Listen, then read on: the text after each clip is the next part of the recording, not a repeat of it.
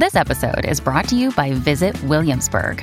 In Williamsburg, Virginia, there's never too much of a good thing. Whether you're a foodie, a golfer, a history buff, a shopaholic, an outdoor enthusiast, or a thrill seeker, you'll find what you came for here and more. So ask yourself, what is it you want? Discover Williamsburg and plan your trip at visitwilliamsburg.com. Hey, just wanted to remind you that there is now another way you can listen to my stories. I have created a revolutionary new app called Chilling, and you can now try it for free for 3 days. There are hundreds of stories to listen to, multiple narrators, including myself, multiple genres of scary stories, and the revolutionary first of its kind ambient sound menu. You can switch and adjust the ambient sounds you're listening to without affecting the story.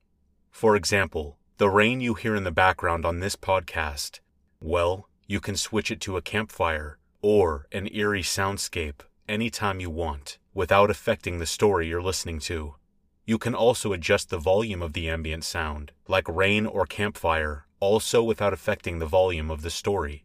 And the ambient sound will not stop between stories. It is absolutely game-changing, and you have to check it out. And it's only $2.99 a month. It's available now on iPhone and Android. Just search Chilling in your app store, or just click the link in the description below to download and start your free trial now.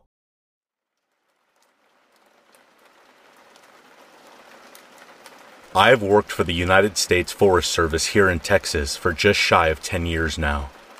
I love my job, and it's rare for anything particularly creepy or scary to occur. But having worked this job for so long, I have my fair share of stories I can share that might just make the hairs on the back of your neck stand on end. For example, we sometimes get jaguars hunting in the forests here. A particularly scary big cat, and that's because of what they do with their prey once they're caught and subdued. So just picture the scene. You're walking through the trees on some bright sunny day, when all of a sudden you start to smell something rotten. You look around, but there's nothing to be seen. Just the picturesque view of the pines and the sound of bird song floating through the green. Then, something hits the top of your head. Something wet. You place your hand on the top of your head, feeling something cold and slimy dribbling through your hair. You bring your hand down to see what it is, hoping that it's not bird crap. Only it's something way worse. It's blood. You look up, and hanging up in a tree just feet above your head is the mutilated, half-eaten corpse of an animal, guts torn out, skin shredded, face half-eaten with hooves or paws missing, with broken pieces of bone protruding from cracked limbs. It seems an utterly bizarre thing to do, but the jaguar has a good reason for doing all this heavy lifting. If a jaguar doesn't bother to hoist its kill into the tree, it risks losing its meal to other more ground-based predators or scavengers. Creepy, yeah. But that kind of natural world stuff is nothing compared to some of the other stuff I've encountered during my time in the Forest Service. So this other time, I am on a routine walk through some of the trails to make sure all the directional signs and information markers for tourists are all in order. There's a large rock protrusion about 100 meters off of this trail, like this big sandstone boulder that juts out of the earth, that has kind of a shallow cave carved on one side, that has been worn away from thousands of years of wind erosion. As I get close, I see a guy in what I first thought was camouflage hunting gear, hanging around the entrance. I call out to him. Just some friendly greeting, nothing threatening, and he turns to look at me. Only he doesn't say a word. He just runs off through the trees. I start getting worried about what he was doing in the cave. Terrified he has left a body or something there, and honestly, I was so thankful that he hadn't. But it seems like he did leave something behind. I mean, I'm not even 100% sure it was him that did this, and I have often considered the possibility that it was him that happened across this little find first. And seeing me, he got the idea in his head that it was me that left this there. He got the idea into his head, saw me, and just freaked. But when I walked into that little cave and shined my flashlight around, I saw something that would completely explain why he was so quick to run away, whatever his motivations for doing so were. There was a little circular patch of dirt, one that looked like it had been raked over to clear some space, and in the middle of it all were a bunch of human teeth. I don't know why they were there. I don't know who left them or why, but I did what I could. I gathered them up into a little plastic bag I had on me that had previously contained my lunch and took them down to the nearest police station, giving a little description of the guy that I had seen run away from the cave. I have the usual wild animal encounters, weird noises during the night, but I have never forgotten those teeth. I have no explanation to offer up at all, but it certainly does make for a good little scary story.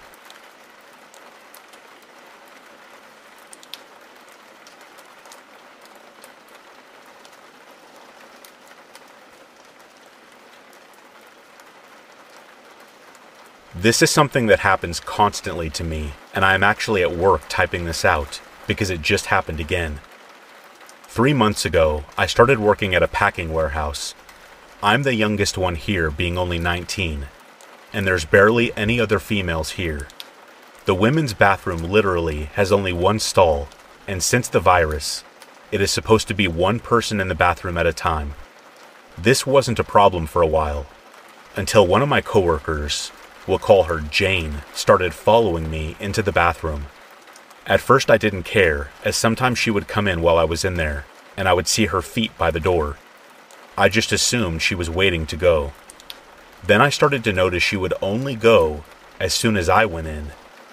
I gave her the benefit of the doubt for a few weeks, up until recently, when I would see her standing right in front of the stall while I was in there.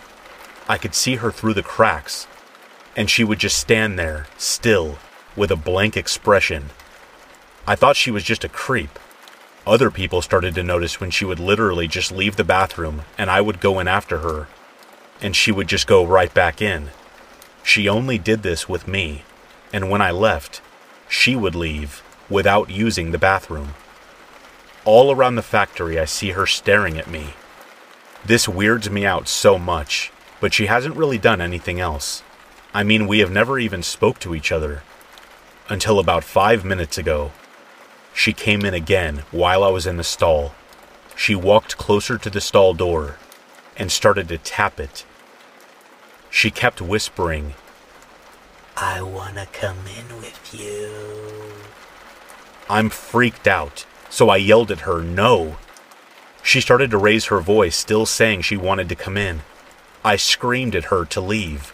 I was just scared for my life, thinking that she would just slide under the bottom. She just laughed and said she'll see me tonight. I'm getting off super late tonight, and I live alone. I don't know what to do.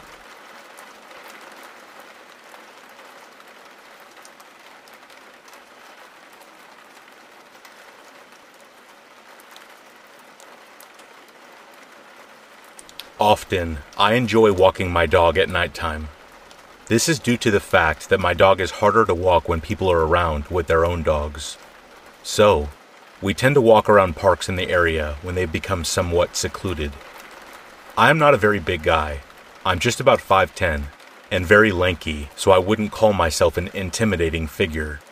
However, my 120-pound black boxer named Loki could be somewhat considered threatening to most from what I hear. I figured his size would be used as a deterrent for anyone looking to cause nightly troubles. I was dead wrong. On one specific night in the fall of 2016, I could recall of an encounter that reminds me of why I am so reluctant to walk around once daylight falls. This specific park is one I have been to a couple of times, and from what I remember, this park is usually secluded around 6:30 and later. Aside from a couple of joggers, there are very few other dog walkers. Not many people walk the same path I take. I also like to put on my headphones and listen to music while I walk. But on this specific night, I chose not to wear them since my phone was on low battery and I wanted to preserve it as long as I could. Anyway, the walk was going as usual. Loki did his business, and we continued our usual path. About midway on our walk, I realized that it had started to get really dark. Since he was done with his business, I decided to cut the walk somewhat short, and we took a shortcut that kind of led us off the path. This path had a bunch of trees surrounding the area, and there were still leaves on the branches. With that being said, I felt a weird feeling as if I were being watched. I have pretty bad anxiety sometimes, but since I knew the town was safe, I knew that nothing was going to happen. But still, I could not for the life of me shake off the feeling of being watched. I peered back to see if anyone had been following me out of anxiety, and every single time, no one was there. In fact, no one was anywhere. This whole shortcut was essentially secluded. Suddenly, Loki stopped walking and also looked back. I told him, "Loki, come on boy, we gotta go." One thing I failed to mention was that Loki is a big coward. I noticed his tail was tucked between his legs, which is a telltale sign that a dog is afraid. I was also curious and a bit nervous, but I surely did not want to find out what he heard or noticed. I just wanted to get out ASAP. I pulled a little and he began to walk, but every now and then I'd see him peer back. After maybe a minute or so of walking, he stopped again, and this time he began to growl. Despite being a coward, Loki is a bark but no bite kind of dog. So I took this chance to see exactly what he was growling at. It was quite dark, so I could not see well. So I used my phone's flashlight to see what was up. Trees. Just trees. What he heard was probably some kind of small animal. Once again, I turned around and kept walking. He continued to peer back once in a while still, but this time I noticed it was a lot more frequent. I just said to myself, "Just squirrels, maybe a bird," and I ignored it. Then I heard what appeared to be actual footsteps and branches breaking. There is absolutely no way a small animal could have produced a sound like that. Loki turned around quick, and still with his tail tucked, he began to growl and bark at a figure that I could only describe as a man in his early 50s, possibly late 40s, appear from out of the woods. He was dressed in dirty clothing. His hair was long and was graying. He had one hand in his pocket, and he said to me, "Nice dog you have. What breed is he?" "He's a boxer," I replied. "Oh, I love dogs. Mind if I pet him?" He wondered. The man got closer and emerged from the trees. As he got closer, I realized that he was quite tall and a bit burly. Loki instantly got bad vibes. He ran behind me and started to bark at him. "Actually, I do kinda mind. My dog here doesn't like strangers.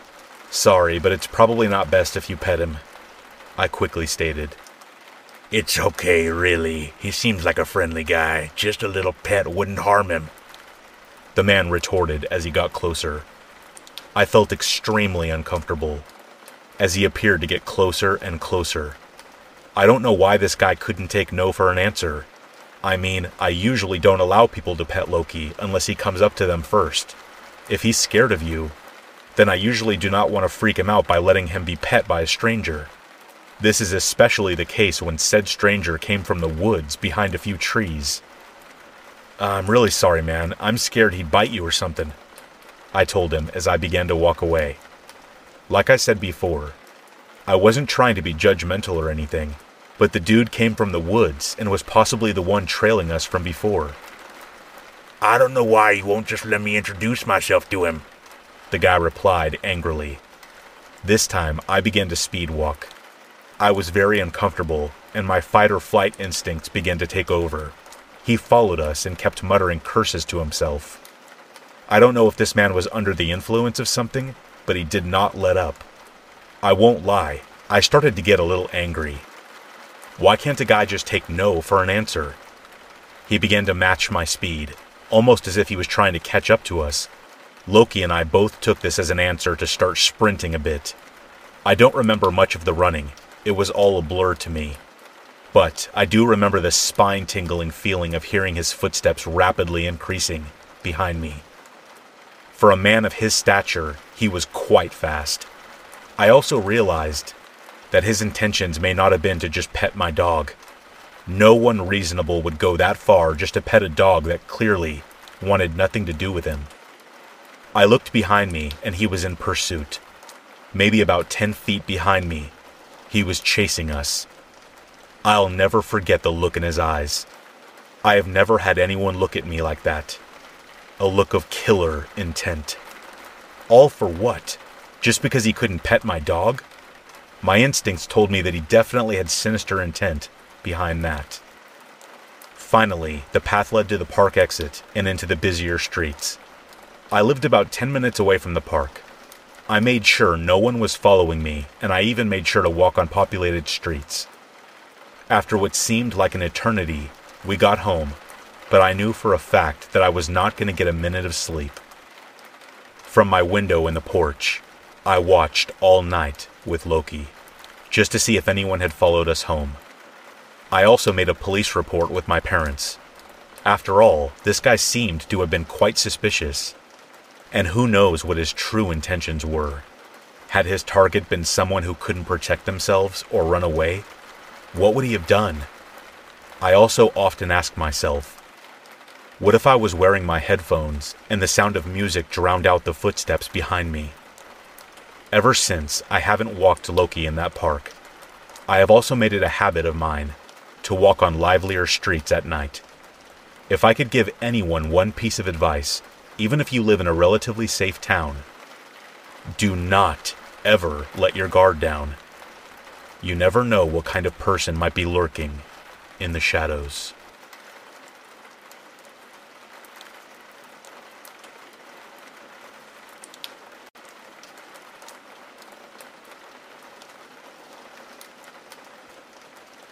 Montana has to be one of the most beautiful places in the world, and it's one of the last beautiful places in the United States that still feels truly wild. Unlike my native California, where almost every area of natural beauty is plastered with man-made trails, ranger stations, and tourist traps. But I don't mean to offend anyone. I'm sure your favorite hiking spots in Wisconsin or Washington or wherever are amazing. And maybe it is just a little internal bias talking, having watched too many old cowboy movies with my dad. But to me, Montana truly feels like one of the last untouched wilderness areas in North America. A buddy of mine feels exactly the same way about it. So every year around September, he and I would take a trip up to Bozeman to spend some time away from big city life out here in Frisco.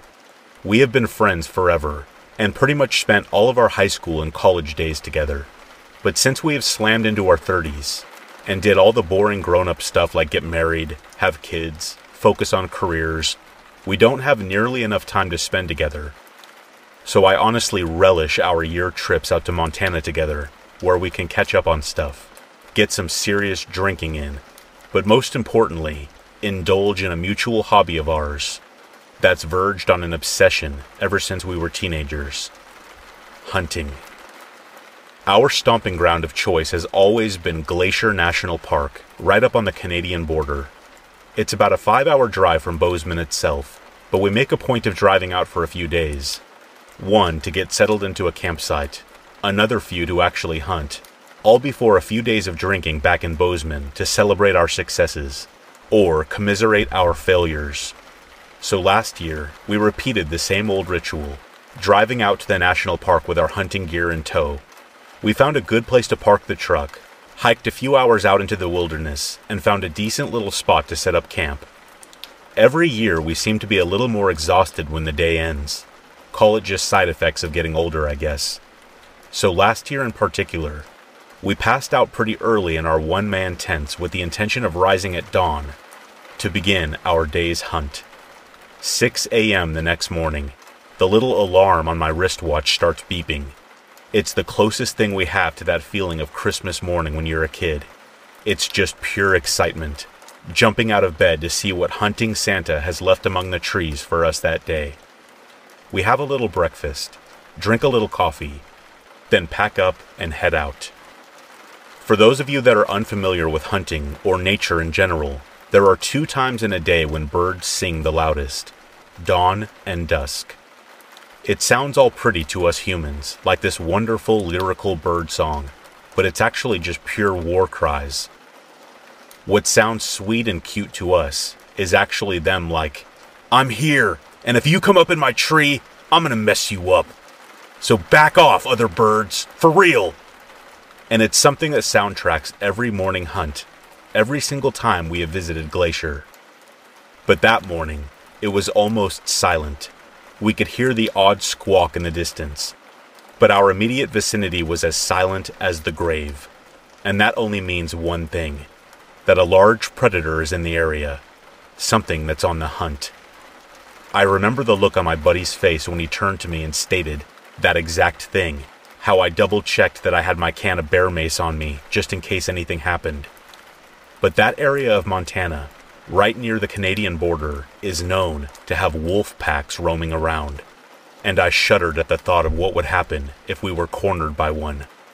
2 aging city boys would be run down in an instant. We wouldn't stand a chance. We would be torn apart and eaten alive right there on the forest floor, probably before we could even get a shot off. Trigger discipline is probably the most important aspect of weapon safety, but I struggled to keep my finger off the trigger of my Remington once I had racked around into the chamber. The fear was palpable. It felt like something was close, real close, and in woods as dense as the ones we were in. Something could be on top of us in just seconds. Then, after another mile or so of walking through the near silent forest, we saw it in the distance. A grizzly, and it was huge. I had never seen one in the flesh before that day, and I was completely overwhelmed by the size of that thing. I mean, they are monsters, in the very sense of the word. Just a flesh tank. A ball of muscle and sinew. Perfectly designed to chase down, kill, and shred whatever they take a liking to. We watched it staring back at us, like this dull expression on its face before it sniffed the air a little, catching our scent. We must have looked like frightened little boys, but to the grizzly, we were nothing. This was just another day, and we were just another meal, another kill, business as usual. We just slowly walked on, keeping our eyes on that murder machine the whole time, until it was eventually out of sight. We're not dumb. We knew we couldn't just hang around and carry on our hunt with that thing in the area, especially not since it had our scent. So slowly but surely, we made our way back to camp, with the intention of packing up and moving to a safer area. But God laughs at well-laid plans, and about halfway back, as we're keeping our heads on a swivel, trying to keep an eye out for that thing stalking us through the trees, I heard something heavy, bounding towards us. I couldn't see it right away, and frankly, the idea that something so huge could just creep up on us like that is something that is just pure nightmare fuel to me. But stalk us it did, and in a moment of pure stomach-churning horror, it knocked my buddy to the ground as easy as a grown man might knock over a child. I mean, it just sent him crashing into the dirt, and it was on him in seconds. How I managed to miss that thing with my first shot is something I'll never really understand. I am an experienced hunter, and I am a pretty good marksman, but pure panic took over. Crippling fear just had me turning to jelly. The feeling of expecting to see my best friend in the world torn apart before me is something I am never, ever going to forget.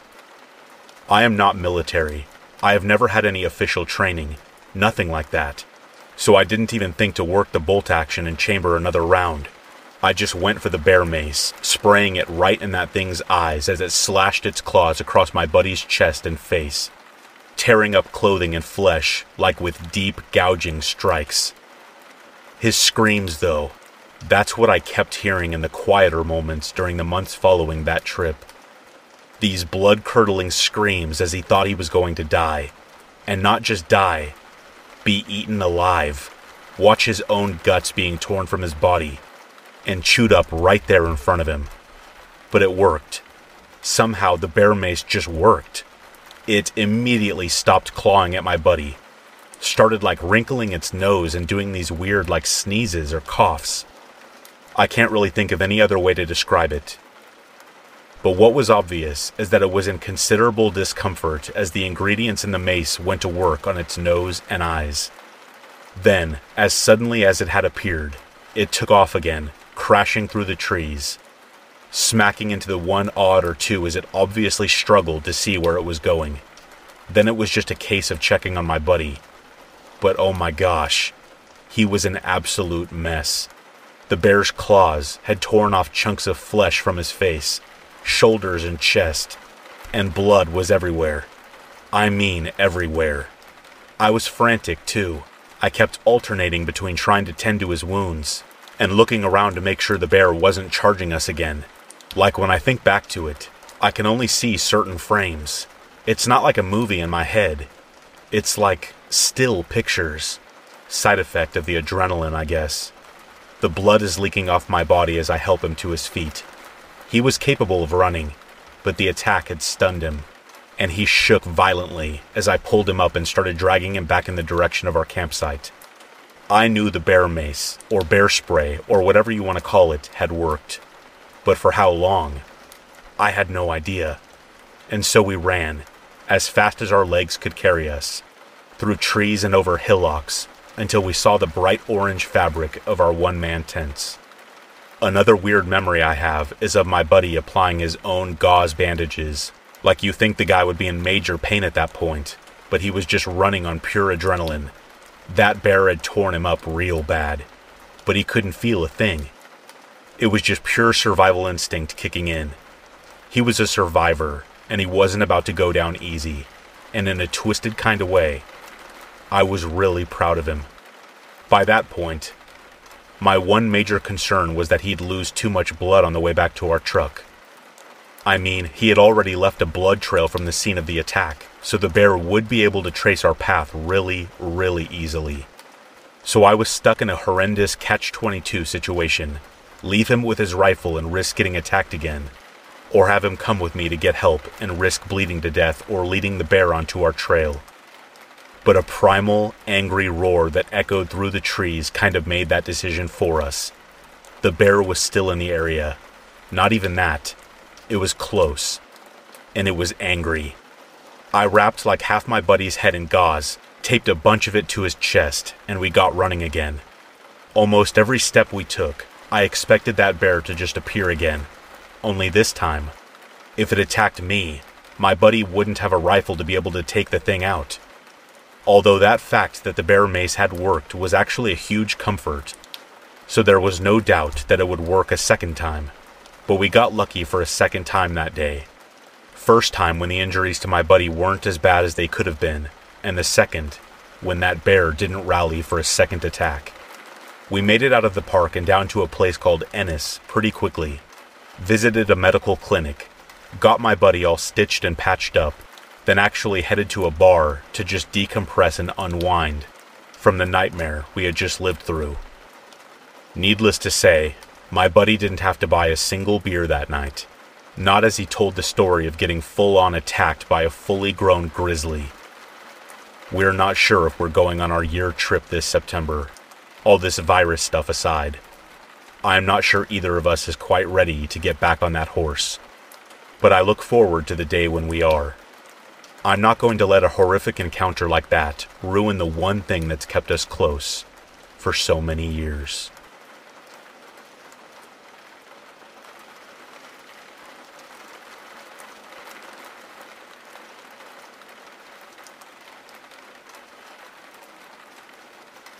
This happened a few years ago in my hometown. I am not going to say where to protect the privacy of my best friend, but everyone should be on the lookout for these types of situations, as they are growing increasingly more common. My best friend in undergrad, we'll call her Maria, and I were extremely close. We worked together, had the same degree, had the same hobbies, most of the same classes, the same friend group, and lived very near to each other. As a result, we were with each other very often, so very rarely alone. Keep this in mind as the story goes on. Maria was picking up her cats from a friend's house and parked her car on the street outside. She put the cats in the car, ran to lock the front door, and came back. It took maybe 10 seconds to lock it and run back, but she didn't lock her car. About halfway to her house, she realized that her purse containing makeup, hundreds of dollars, checks from work, her passport, all of her IDs and cards, and bills for her apartment with her address on them was missing from the passenger seat. She had been running errands to prepare for a trip to her hometown, which is why she had all of these things with her. Pulling over, she looked at her bank account online to see someone had already tried to use the card at a gas station 5 minutes away, so she canceled her card and drove home. When telling me the story, I pointed out that whoever took her purse was so fast that they had to have been watching her, and she agreed. She reported it all to the police, but wasn't expecting anything to come from it, as we lived in an area notorious for theft at the time. A month or so later, she received a phone call from a detective saying that they had found all her items except the cash. Maria told the detective it was fine, as she already had new ones. The detective paused for a moment and then told Maria that they would not be returning her items at all since they were now evidence in an investigation. When Maria asked what she meant, the detective told her they found all her items with a woman who was known to be involved in drugs and human trafficking, and our state is one of the hot spots for human trafficking in the U.S. Along with the stolen items, there were pictures of Maria from several months prior walking around our college campus and our work and hanging out with friends on her birthday. There were also photos of her friends and other girls that we didn't know. These people had her hometown address, her address in the state where we lived, where we worked, the places we ate and hung out at, her university ID card, knew that she had animals and where she walked them, where she did her banking, what kind of car she drove, and who her friends were.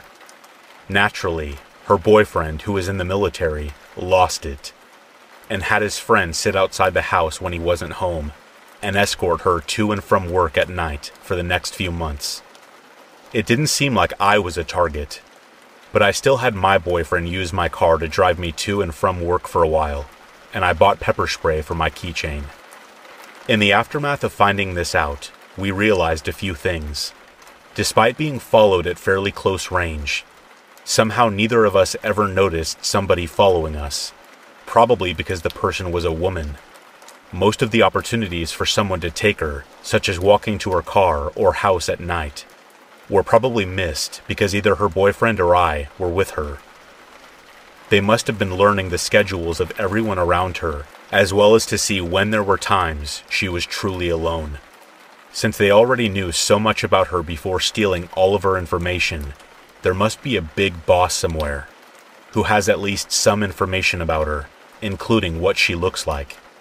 The one thing they didn't seem to have photos of was her hiking with her dogs. Either they didn't know she hiked, often alone, or they were worried it would be too obvious if someone were to follow her, thus tipping her off. And perhaps the most terrifying, if they decided after all this time to make a move and steal her things, they must have been planning to do something big fairly soon. It's likely they took her IDs in order to make fake ones to get her out of the country undetected. Unfortunately, I can't give an update, as nothing ever happened after the arrest, and every time she asks about the case, the detective says it's an active investigation and they cannot disclose any information. We have never actually seen the photos either. All of the explanation was done over the phone. It's been 3 years since all this happened, and even though we have moved past it, it still terrifies me to think about what would have happened if they hadn't found that woman. I urge everyone to be aware of their surroundings. Be wary of anyone following you, not just men. Stay with your friends. Check in on them to see if they made it home safe. And always, always lock your doors.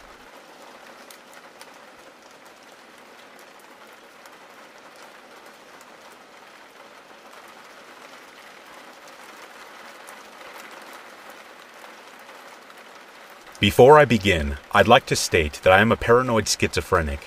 This will come into play later. This happened recently, on July 6th at around 8 p.m. just starting to get dark when I happened to notice a man walking around my housing complex. I saw this on my security system, with about 6 cameras in total. He is wearing a black hoodie with the hood up and a pair of ratty blue jeans, and he had a wild-looking beard.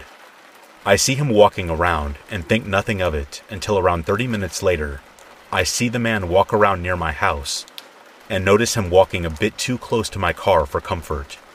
He then just walks away, and I don't see him for another hour when I get an alert on my monitor with all of my security cameras that says there is a proximity alarm.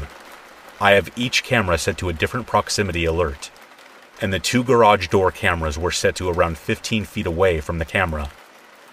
At this point, it's dark outside, and the cameras switch into infrared mode, where I can get a better look at this guy. He looked crazed and had a small grin on his face. It didn't look too obvious, but it was definitely noticeable. I kid you not, what he does next is just downright terrifying.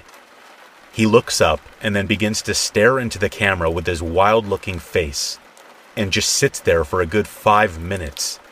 He then tries the rear left door and fails to open it, then tries the driver's side, to no avail. The crazed man begins to then knock on the windows of the driver's side door and starts pounding it after a short period of time. This guy was getting more visibly agitated and angry with each second he couldn't get into my vehicle. By this point, I am already on the phone with the police, and they say they'll be at my place soon. I get off the phone with the operator and just continue to watch what this guy is doing. He's still trying to get into my vehicle, then stops and just stares into my car with no regard to anything else. After 10 minutes, 2 police cruisers come onto my street with their lights on and their weapons drawn at the man. He looks at them and starts walking toward them slowly. By doing that, the guy got tased. I assume the guy had a weapon of some sort, because why else would 4 officers have their weapons drawn? Then, I hear a loud scream come from outside. Once the officers got the guy in cuffs, he turned his head back toward the main garage door camera and stares into it with the most deranged and insane look on his face. I give the police a statement and a USB drive with all of the footage of what just transpired, and I am still waiting to hear back from the police. I am not allowed to show any footage from these events, as there is still an active investigation going on.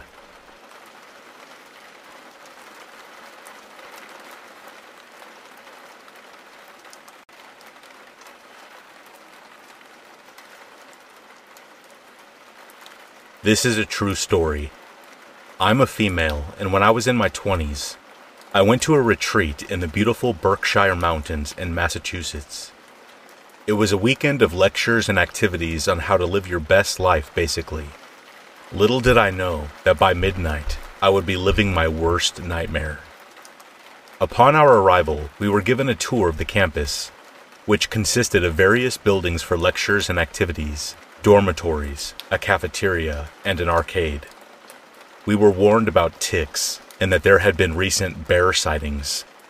I was so mesmerized with the beauty of the place that I admit I may not have been paying the utmost attention to the tour guide. It was autumn in New England, and the leaves wore a multitude of colors. Standing on the edge of the mountain, we were able to see a babbling brook below us. I had never been that high up on a mountain before, and the view was insane. The highlight of the tour was definitely the arcade building, which consisted of various game rooms. There were all kinds of games, from a pool table to classic arcade games. After touring the arcade building, the tour guide warned us to be back in our dorms by 11 p.m.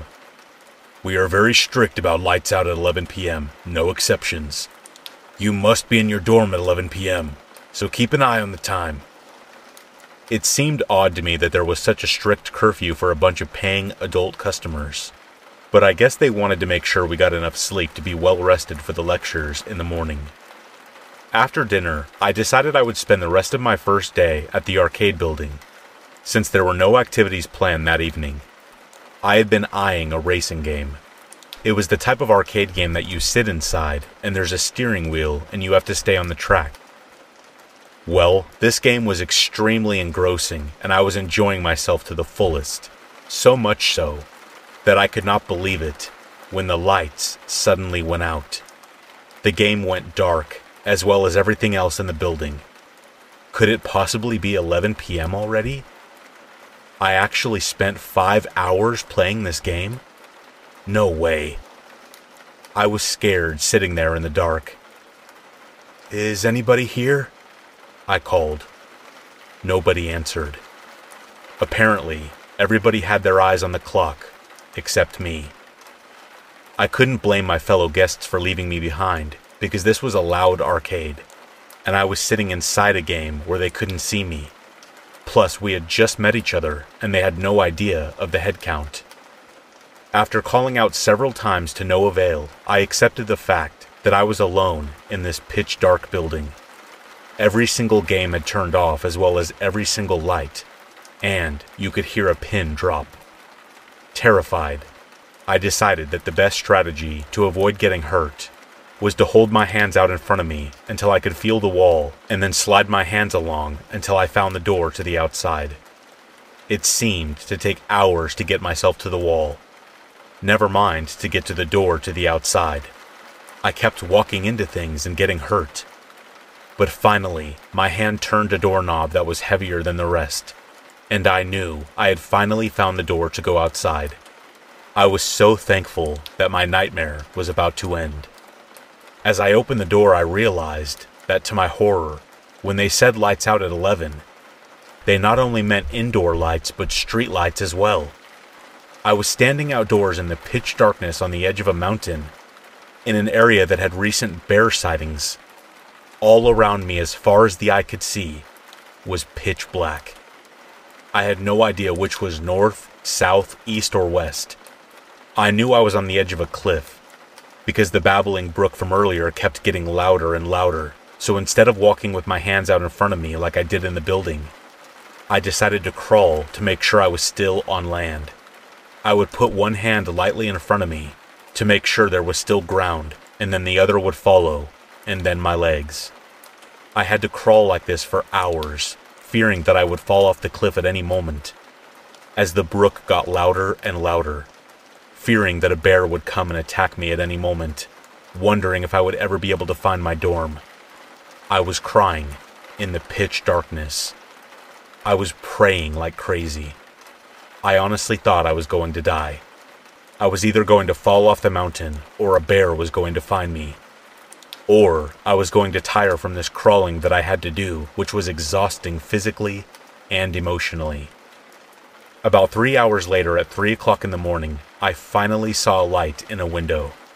It must be a dorm, I figured. I was going to knock on this window at 3 o'clock in the morning, and I did not care. I just couldn't take this anymore. I stood there scared that the people would be mad that I was disturbing them at 3 o'clock in the morning, but on the other hand, I didn't care because I didn't want to die. A man opened the door, and I burst out crying and tried to sob out my story. He took pity on me and gave me a lantern and pointed me in the direction of my dorm. By the time I reached my bed, the sun was coming up, and it was almost time to attend the lectures. As you can imagine, all I wanted to do at that point was sleep. I was very thankful to be alive.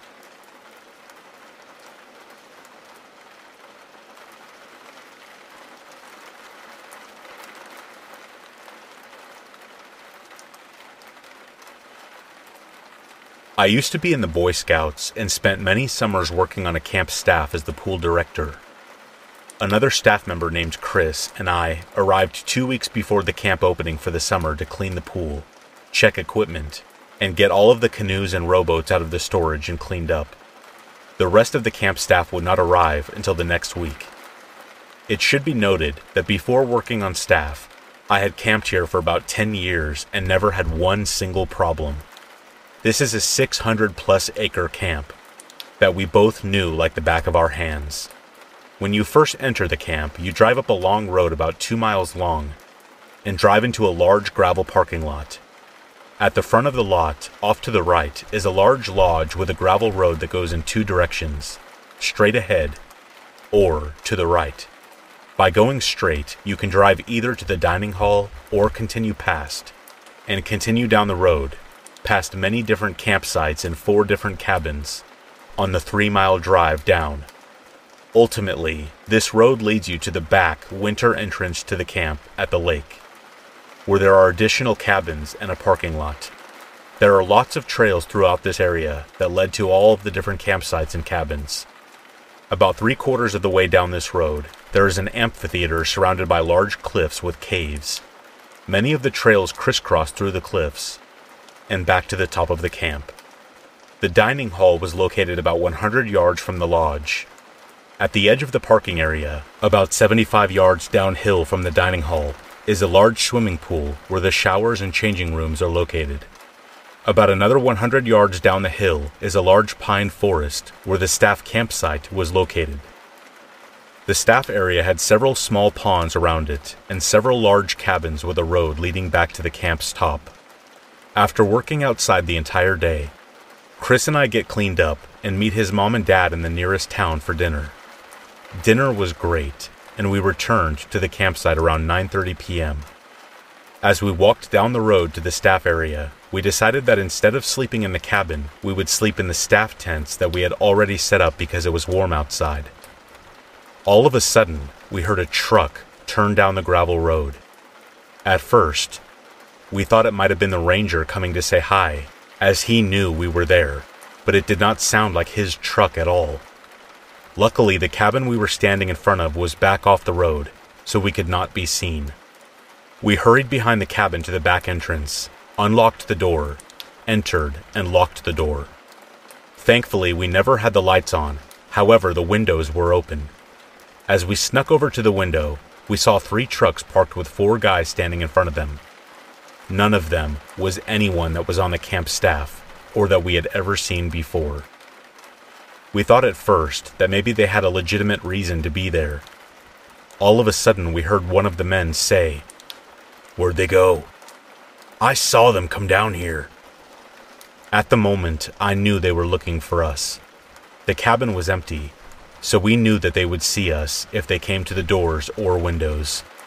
Luckily, there was a storage room across from the bathroom at the opposite end of the cabin that had a door in the floor with a ladder that led underneath the cabin, as it is about 6 feet off the ground. If they tried to get in, we at least had an exit. We heard the people at the front and back entrance knocking on windows, telling us to come out. We quietly crept down the ladder and moved slowly to the opposite end of the cabin, and we were able to slide out the end where a piece of the lattice was missing around the edge of the cabin. Once out, we had to quickly decide if we run up the road to our cars, which was about a half a mile away, and risk them catching up to us in their trucks, or turn and run down one of the many trails in that area. At least we had the advantage of knowing the place if they decided to run after us. We snuck out from under the cabin and began walking towards one of the trails that was about 50 yards from the cabin. About halfway there, someone screamed, "They're over there!" We began running down one of the trails that we knew led to the middle of the camp, where there were many campsites, cabins, and areas we could hide. We could see flashlights running behind us and on the trails next to us. We quickly jumped onto another trail that led up to the amphitheater, where there was a hidden trail that led to the top. We knew we would be safe there, because we would be able to see anyone that was walking up the trail. We finally made it to the amphitheater, and to the top of the cliffs where we stayed for what seemed like forever, but was only a few hours. We kept seeing flashlights off in the distance. Finally, the flashlights were moving towards the lake, opposite where we were.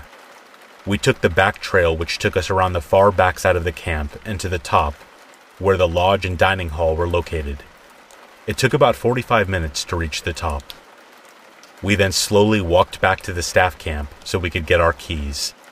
The staff area was about 200 yards from the parking lot where my car was parked, which is a different lot next to the archery range, which had a separate exit. We ran to the car and drove out of there as fast as we could. We drove to the camp ranger's house, which was at the very edge of camp by the main road, and told him what happened. He called the local sheriff. When they arrived about 40 minutes later, they searched throughout the camp and never found anyone. We never did find out who it was. We also never had any trouble the rest of the summer. I worked there the next 2 summers without issues.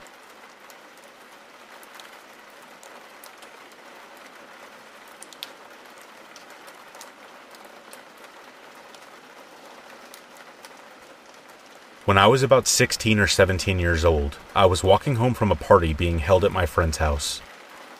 The streets were dark and eerily empty as I strolled down the road that led to my home. The beeping of the watch I wore then notified me of the passing of the hour, and I glanced at it to confirm the time. 3 a.m. I didn't normally go to parties or come home so late. In fact, I can count the times I came home after midnight in high school with one hand. But I was a good kid, and my parents knew my friends well. All I had to do was let them know who I would be with, what time I would be back, and give them a call before I left my friends' houses, and I pretty much had no curfew.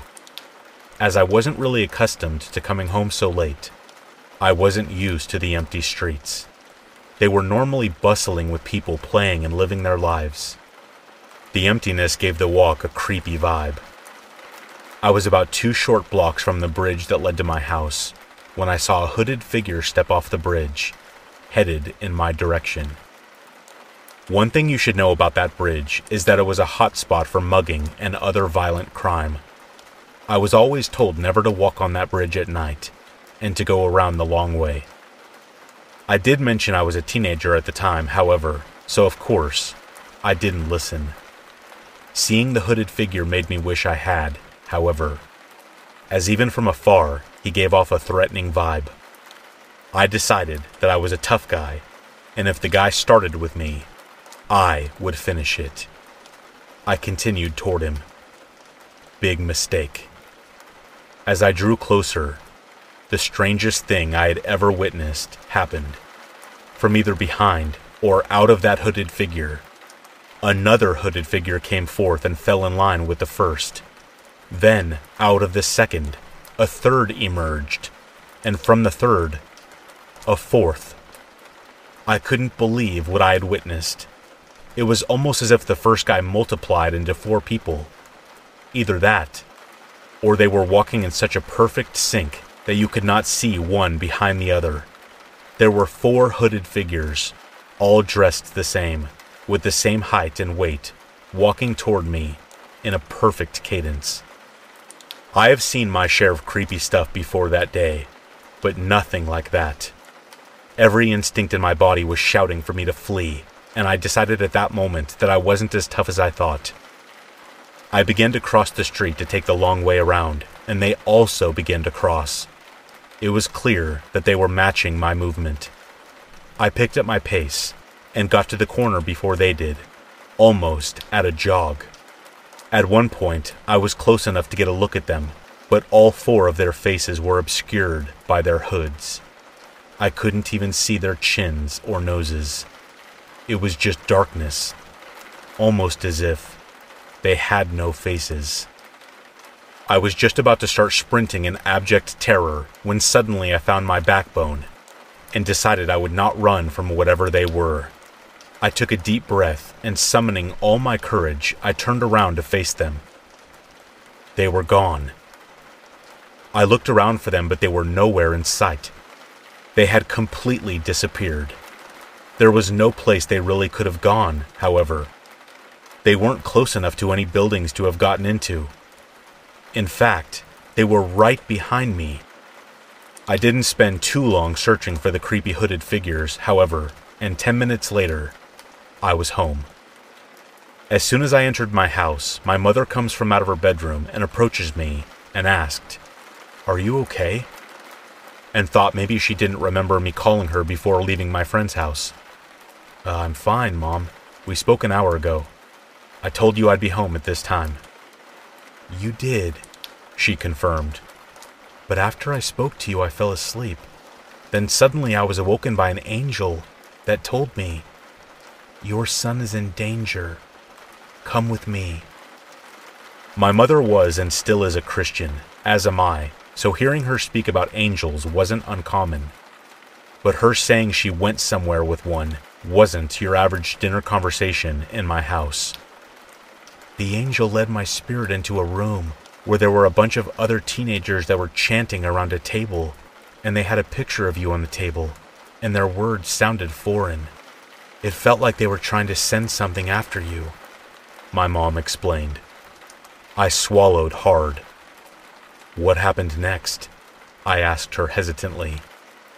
The angel prompted me to step forward onto their table, so I did, and suddenly, I was wearing this beautiful white gown, and the kids that were chanting could see me, and they all fled, in terror. I think I disrupted whatever they were trying to do. Mom, when did this happen? I asked, although I already knew. Just now, like maybe 10 or 15 minutes ago, she responded. I couldn't believe it. That was about the same time those guys appeared. Was there any connection between my mom's vision and the 4 hooded figures? I don't know, but all I do know is that I don't ever want to meet those hooded guys again.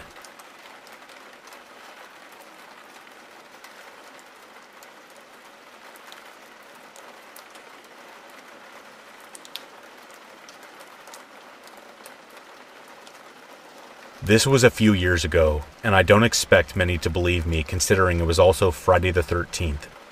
It was my best friend's birthday the night before, and he had just turned 21. Mind you, we were all around that age at the time. I am now a newly 26-year-old male, and what happened later that night still sends shivers down my spine. We had a compact but close friend group back then, and had planned to visit our local pub to celebrate his birthday. The night went on, and as we shared our experiences, talked, and ultimately had fun, which was the most important thing, we arrived at the pub around 8:30 p.m. and got kicked out at 12 a.m. due to closing reasons. After that, we chatted for a bit more outside the pub before walking home as we were all pretty drunk. The night was silent and dark, but thankfully not stormy. My house was on a slight hill in what I assumed a safe neighborhood before this happened. Let me quickly say that I was living with my aunt at the time. I was walking down the street when I noticed someone dressed in black, head to toe, in my peripheral vision. They had their hood over their head, so it was next to impossible to capture their identity in the dim streetlights, but they seemed to be in their mid-30s to 40s with a more muscular build. They were on the adjacent street from mine, and coming towards the intersection I was walking through. I didn't think much of it, as I thought he was out walking home or out somewhere. So I continued to walk, and was almost home by this time. It was around 1:30 a.m. when I turned around to see the same guy I saw before, following me. I was a little alarmed, especially since I had been drinking a couple hours before, and my paranoia senses were elevated. Needless to say, I have always been paranoid walking anywhere late at night. I started to pick up the pace to get some distance from him, and to my surprise, he did as well. That's when I knew I was in a fight or flight respawn situation. Instead of trying to act all tough and risk getting myself jumped, or possibly worse, I decided to sprint down the street since my house was on the corner of it. Of course, he was right behind me.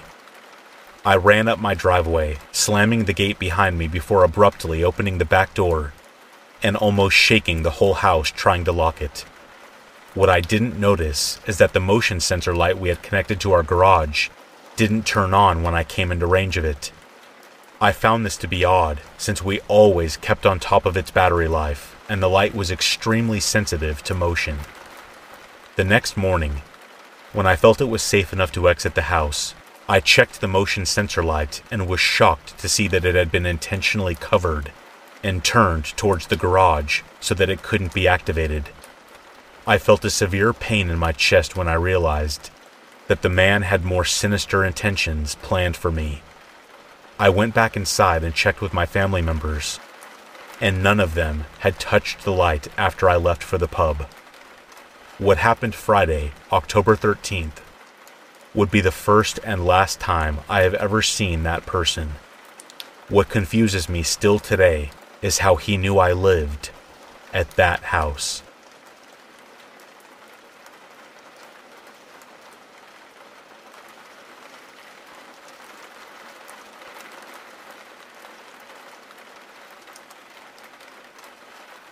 Okay, so bear with me, as I kinda suck at telling stories without some rambling. I changed the names for anonymity's sake.